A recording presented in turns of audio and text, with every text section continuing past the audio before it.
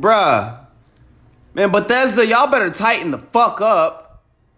Whatever that dude's name is, Howard, the CEO, man, tell that nigga to tighten the fuck up, bro. I'm tired of Bethesda and these bitch-ass glitches in their games, bro. I'm over here playing Skyrim, and I'm doing a mission.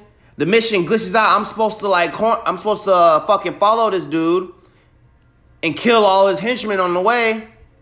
So I do that. I'm supposed to follow him, and it's supposed to be a little thing where he's at the end of the place, and I'm supposed to talk to him and be like, yo, why the fuck you lie to me type shit. It's supposed to be like that. But I get to the end of the thing, and he's not there. And it keeps saying he's somewhere inside the place. But when I go to the marker, it'll just lead me in circles. He's not in there. It's a glitch. Now I can't go to the next mission and complete the quest line. So now what the fuck am I supposed to do, Bethesda? What the fuck am I supposed to do? Now I gotta go back to another save that was about like 5 hours and 2 levels ago. Niggas don't want to do that. Bethesda, tighten up. Because Fallout 4 was trash. Elder Scrolls Online is trash. Y'all need to tighten the fuck up. Because if bro, how y'all got 10-year-old glitches? Y'all got glitches that's older than my little cousins, bruh.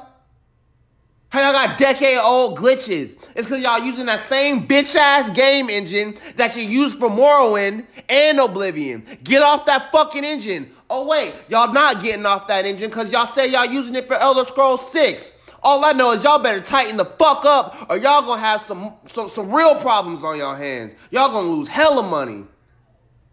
Trying to sell me Skyrim on my fucking TI 184 calculator, but you can't even get the glitches out the system. Fuck you, Bethesda.